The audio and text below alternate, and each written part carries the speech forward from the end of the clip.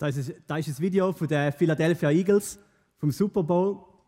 Und das hat mich begeistert, als ich das gesehen habe. Das ist das Team, das den Super Bowl gewonnen hat, einer der grössten Sportanlässe, die es gibt auf der Welt. Und das war so der höchste Moment in ihrem Leben.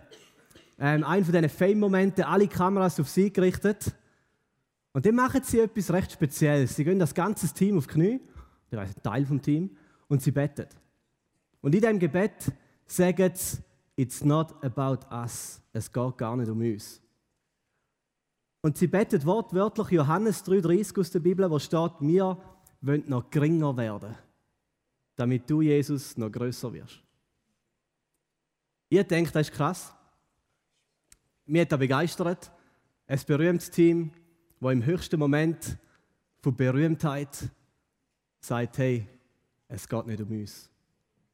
Es geht um jemand anderes. It's not about us. Das ist das Thema. It's not about me. Das ist das Thema vom heutigen Abend. Es geht nicht um mich. Und ich glaube, da ist so ziemlich 180 Grad etwas anderes, als was die ganze Welt an dich predigt. Die Welt sagt dir, hey, es geht um dich. Wenn du Freude und Glück haben in deinem Leben, dann schau, dass es möglichst stark um dich geht. Dann mach viel Geld. Schau, dass du viele Freundschaften hast und möglichst viel rausholst von diesen Freundschaften. Schau, dass du im Kino den Platz hinten in der Mitte hast, möglichst schnell, wo du den besten Blick hast. Schau, dass es um dich geht. Instagram setzt dich ins Zentrum und vielleicht noch ein Krönchen auf den Kopf. It's all about you. Ich glaube, wir müssen wieder neu lernen, Johannes 3,30 beten. Wie das Team, wie die Philadelphia Eagles. Gott, wir wollen noch geringer werden, damit du grösser wirst.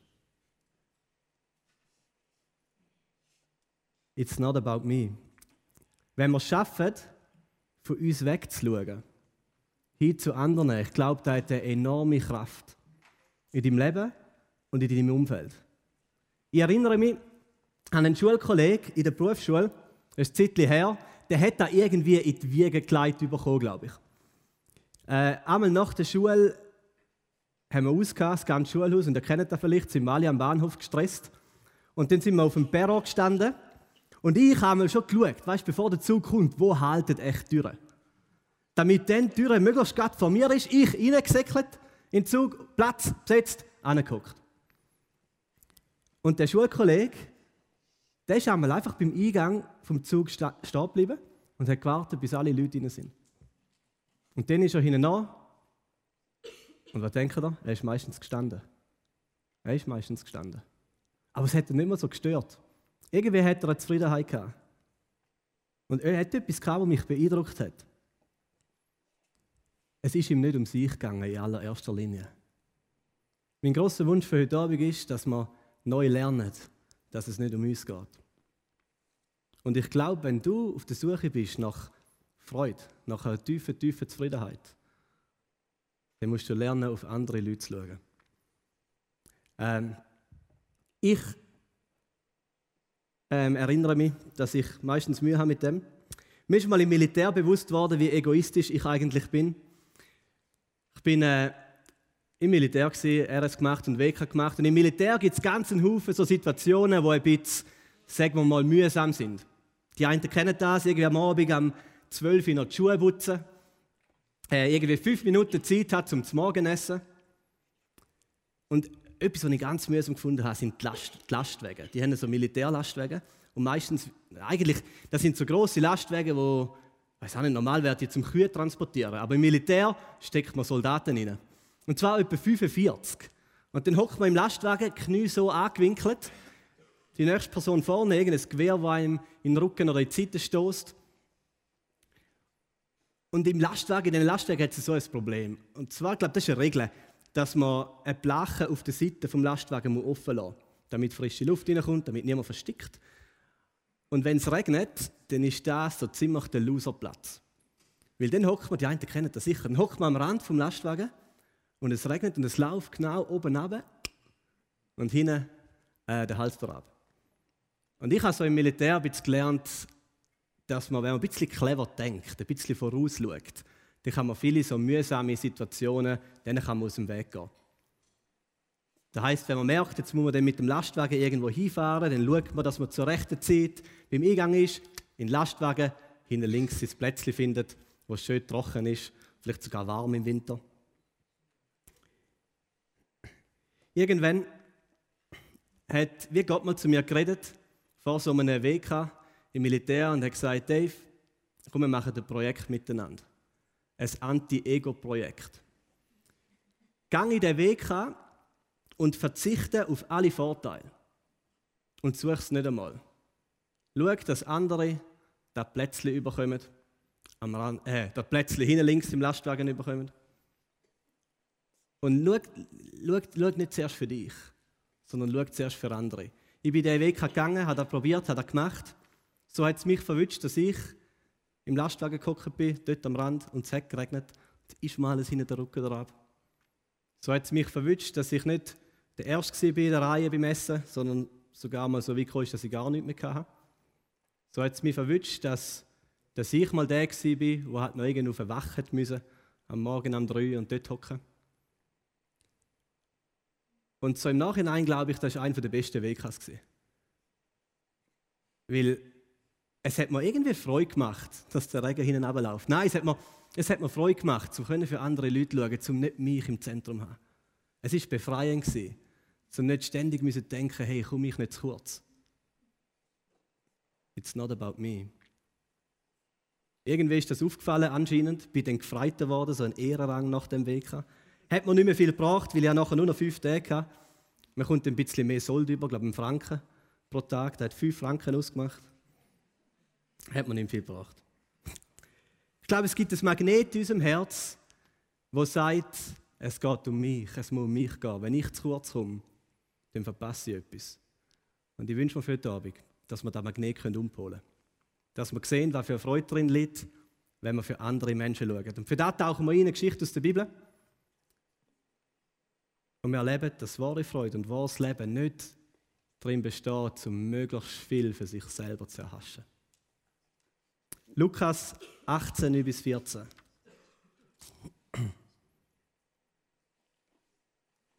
Jesus wandte sich nun an einige, die in falschem Selbstvertrauen meinten, in Gottes Augen gerecht zu sein und die für andere nur Verachtung übrig hatten.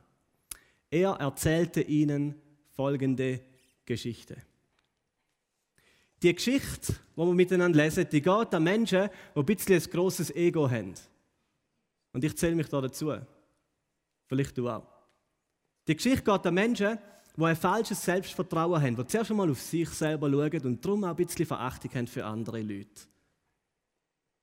Die Geschichte geht an Menschen, die sich selber sehr, sehr wichtig nehmen. Jesus erzählt folgende Geschichte. 2 Männer gingen zum Tempel hinauf zum Gebet. Der eine war ein Pharisäer und der andere ein Zolleinnehmer. 2 Männer gehen rauf in den Tempel zum Beten, ein Pharisäer und ein Zöllner. Der Pharisäer, wir wollen ein bisschen die 2 Personen hineinschauen, so wie ein bisschen das Herz öffnen vom Pharisäer und vom Zöllner und schauen, was dort drinnen passiert. Der Pharisäer, das war so eine religiöse Gruppe zur Zeit von Jesus und es sind so die wichtigen, sagen wir, bibelgläubigen Menschen gewesen. Ein Pharisäer hat es ernst genommen, das, was Gott sagt. Ihm ist es wichtig gewesen, was Gott meint. Sie haben die Bibel ernst genommen. Gewisse Pharisäer haben ganze Teile vom Alten Testament auswendig gelernt. Sie haben eine brennende Leidenschaft gehabt, dass die Botschaft von Gott in die Welt rauskommt. Sie haben sich Mühe gegeben, sich an die Regeln zu halten. Kurz, sie sind eigentlich bibelgläubige und brennende Menschen gewesen.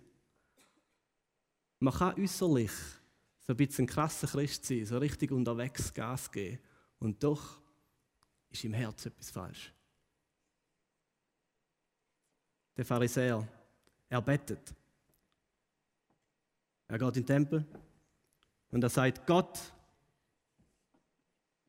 er stellte sich selbstbewusst hin und betet, Gott, ich danke dir, dass ich nicht so bin wie die übrigen Menschen.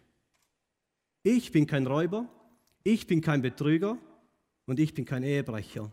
Und ich bin auch nicht wie jener Zöllner dort. Nein, ich faste 2-mal in der Woche und ich gebe den Zehnten von allen meinen Einkünften.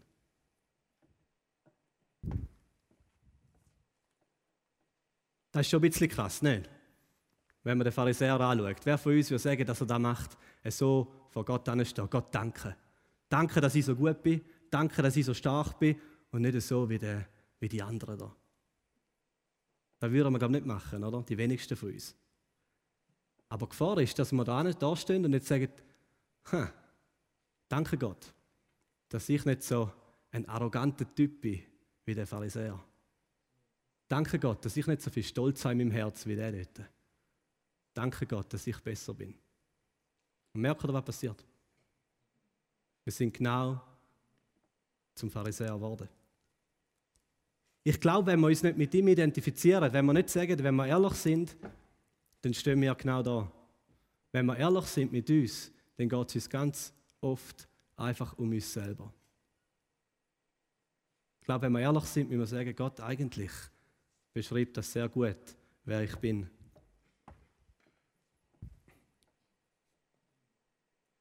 Der Pharisäer hat 2 Taktiken, die er in diesem Gebet macht, um sich besser hinzustellen. Die erste Taktik ist, er lästert.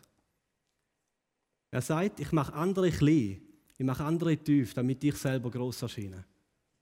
Wenn du eine Person bist, die viel einfach über andere lästerst, dann bedeutet das, dass du in deinem Herzen einen Schrei hast nach Anerkennung. Der Pharisäer hat es nötig, um auf den Zöllner herabzuschauen und zu sagen, hey, schau mal an, zum Glück bin ich nicht wie der. Und innerlich denkt er, ich bin besser.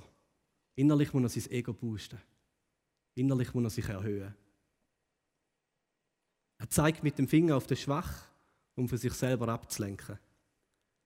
Jemand hat mal gesagt, und das ist mega tief hinein, er hat gesagt, hey, weißt du was mich am meisten an den Christen stört? Dass sie denken, sie seien besser als andere.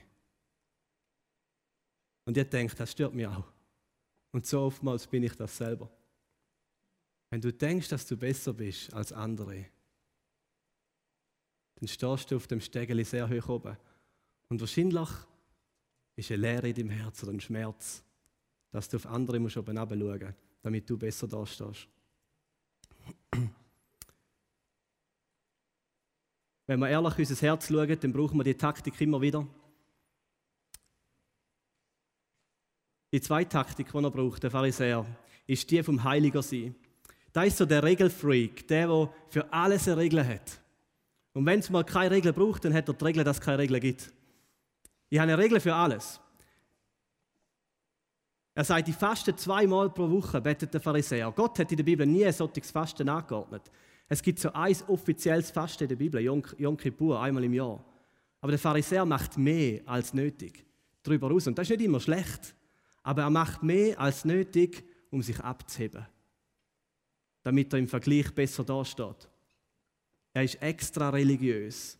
Und im Stillen denkt er, Gott muss mit mir zufrieden sein, weil schau mal, was ich alles mache. Schau mal, wie ich mich einsetze. Schau mal, wie ich Gas gebe. Schau mal, wie ich bete. Schau mal, wie ich faste. Schau mal, wie ich ernsthaft bin. Schau mal, ich verzichte auf Alkohol und ich trinke keinen. Gott, schau mal, was ich alles gebe. Das Problem ist, dass im Herz sich etwas danach sehnt, um den Frieden zu bekommen. Und der Pharisäer sucht sie in seinen eigenen Taten, in seiner eigenen Leistung. Er sagt, ich gebe einen Zehnten von allem, was ich habe. Ich gebe den 10. Teil von allem. Wahrscheinlich machen das die wenigsten von euch. Der Pharisäer, und das ist eine gute Sache. Der Pharisäer sagt, ich gebe den 10. von allem, was ich habe. Den 10. Teil gebe ich weg, nicht für mich. Aber er macht es wieder, um sein eigenes Ego zu erheben, damit er gut dasteht. Um was geht es bei dem falschen Selbstvertrauen? Das Kernproblem ist, dass wir unsere Beziehung mit Gott auf dem definieren, was wir tun oder was wir nicht tun. Wir definieren uns, unsere Identität, auf unserer Leistung. Und einmal nutzen wir Taktik 1, lästern, wir machen andere klein, damit wir ein bisschen besser dastehen. Oder wir nutzen Taktik 2, wir machen extra Sachen, geben uns extra Mühe, strengen uns extra an, damit es irgendwie langt.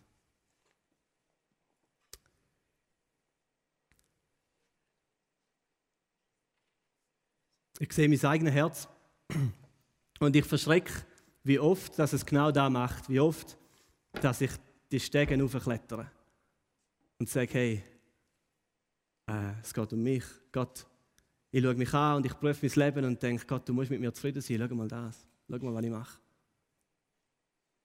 Jesus sagt nachher in dieser Geschichte, redet er von einer zweiten Person. Von einem Zolleinnehmer, von einem Zöllner. Und Jesus sagt, der Zolleinnehmer dagegen blieb in weitem Abstand stehen, weit weg. Und er wagte nicht einmal aufzublicken. Er schlug sich an die Brust und sagte, Gott, sei mir, einem Sünder, gnädig. Der Zöllner kommt anders vor Gott. Er hat nichts, was er bringt. Das Einzige, was er bringt, ist seine Schuld. Er sagt, Gott, es tut mir leid. Ich stehe da, ich will mich nicht erhöhen. Ich getraue mich nicht einmal zum Aufblicken. Gott sei mir, einem schuldigen Mensch, gnädig. Er schaut von sich weg. Und Jesus sagt dann, kommt zum Schluss und sagt, ich sage euch, der Zöllner war in Gottes Augen gerechtfertigt, als er nach Hause ging, der Pharisäer jedoch nicht. Denn jeder, der sich selbst erhöht, wird erniedrigt werden. Wer sich aber selbst erniedrigt, der wird erhöht werden. Wenn du dich selber erhöhst, wenn du selber so das Stegeli rauflaufst, dann wird Gott irgendwann kommen und er wird das Stegeli unter deinen Füßen wegkicken. Und du wirst runterfallen. Und Gott sagt, wenn du dich aber selber erniedrigst, und das bedeutet nicht, dass man sich selber schlecht macht.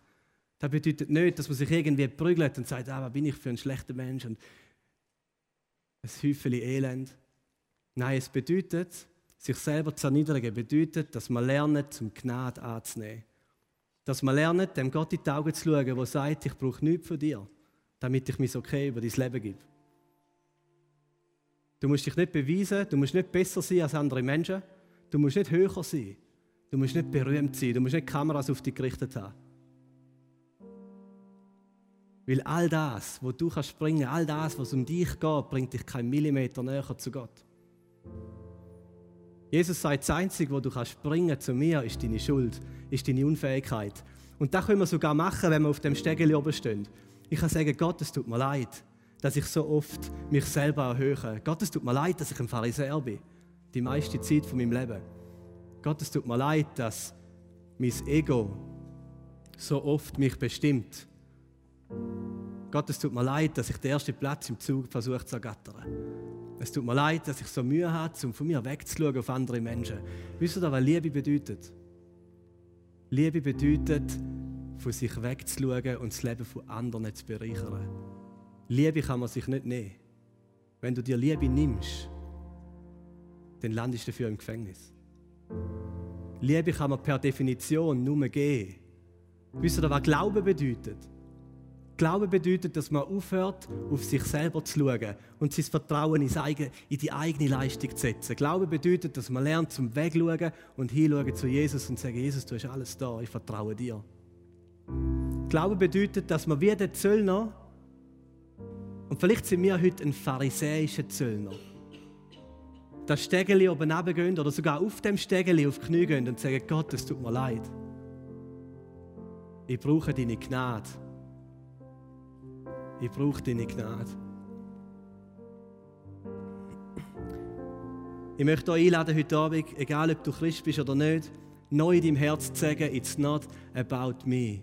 Ich möchte dich einladen heute Abend, zu sagen, ich möchte andere Menschen sehen mit meinem Leben. Das Ziel von meinem Leben bin nicht ich, das Ziel von meinem Leben sind andere. Ich will mich einsetzen, um das Leben von anderen zu bereichern. Ich will, dass Menschen um mich herum aufblühen, dass es ihnen gut geht, dass ich zum Segen für sie werden kann. Und ich möchte dich einladen heute Abend, zum zu sagen, ich will Glauben neu verstehen, dass es nicht um mich geht. Ich möchte neu lernen, als ein schuldiger Mensch vor Gott zu kommen und zu sagen, Gott sei mir, einem Sünder, gnädig.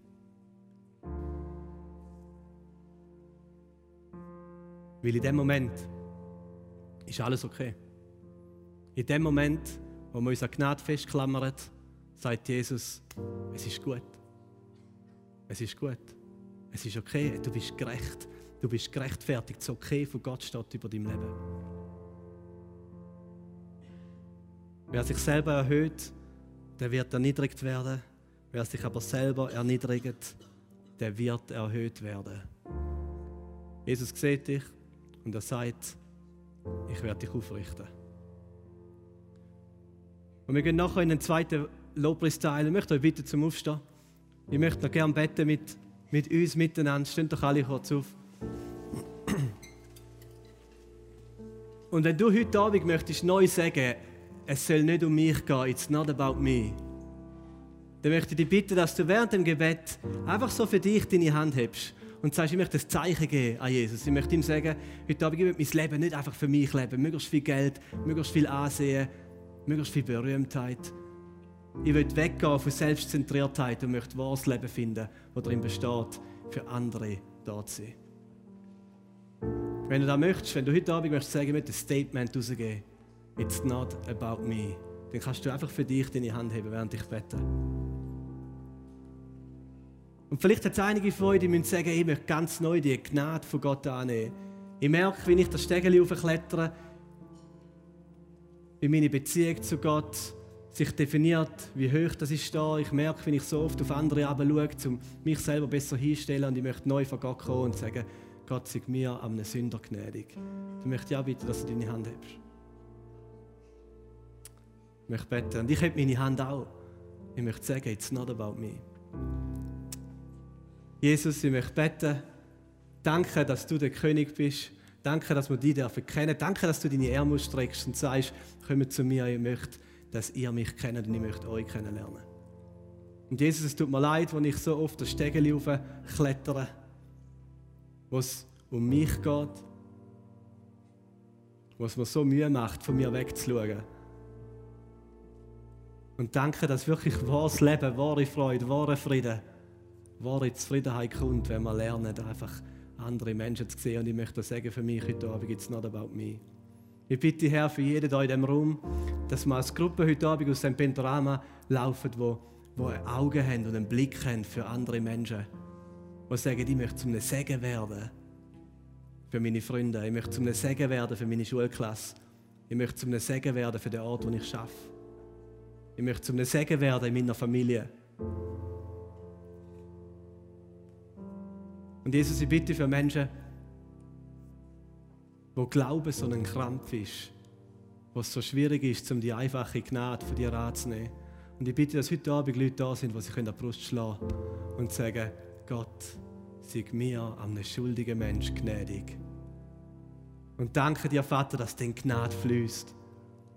Danke, dass es okay ist. Danke, dass der Zöllner gerechtfertigt aus dem Tempel gelaufen ist. Und so auch heute Abend Menschen können gerechtfertigt mit dem Okay von dir über ihrem Leben aus dem Pentorama laufen. Ich bitte für die Worship-Zeit, dass wir unser Herz öffnen können, ganz ehrlich, wie wir sind vor dich gekommen, dass wir eine Begegnung haben mit dir. Bitte red zu uns. Amen.